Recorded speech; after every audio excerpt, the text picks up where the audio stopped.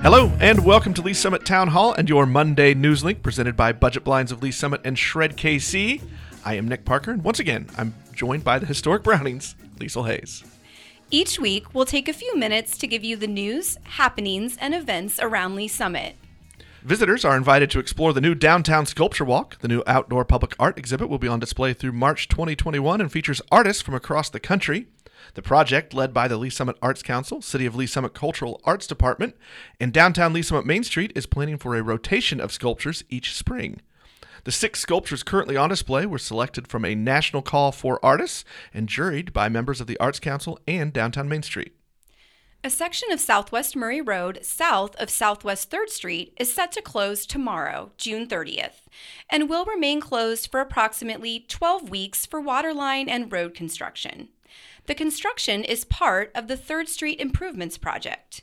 Visit linktoleesummit.com for details. In a shift from last week's announcement about virtual graduations, the Lee Summit R7 School District announced Tuesday of last week it had reached an agreement with Sporting Kansas City and Children's Mercy Park in Wyandotte County, Kansas, to hold live in-person commencement ceremonies on July 26th. Visit linktoleesummit.com for more details. The University of Central Missouri Lee Summit campus virtual summer camps are available online for students from ages 8 to 18.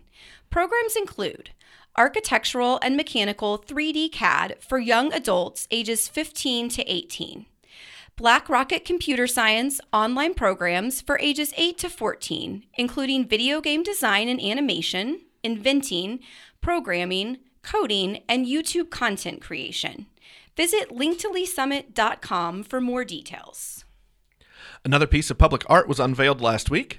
Lee Summit metal artist Dave Eames has created Infinite Harvest, a colorful 11-foot-tall representation of a large bushel basket as a gateway piece to the Summit Orchards development located at Chipman and Ward Roads near the Missouri Innovation Campus. Have an event, tip, or question?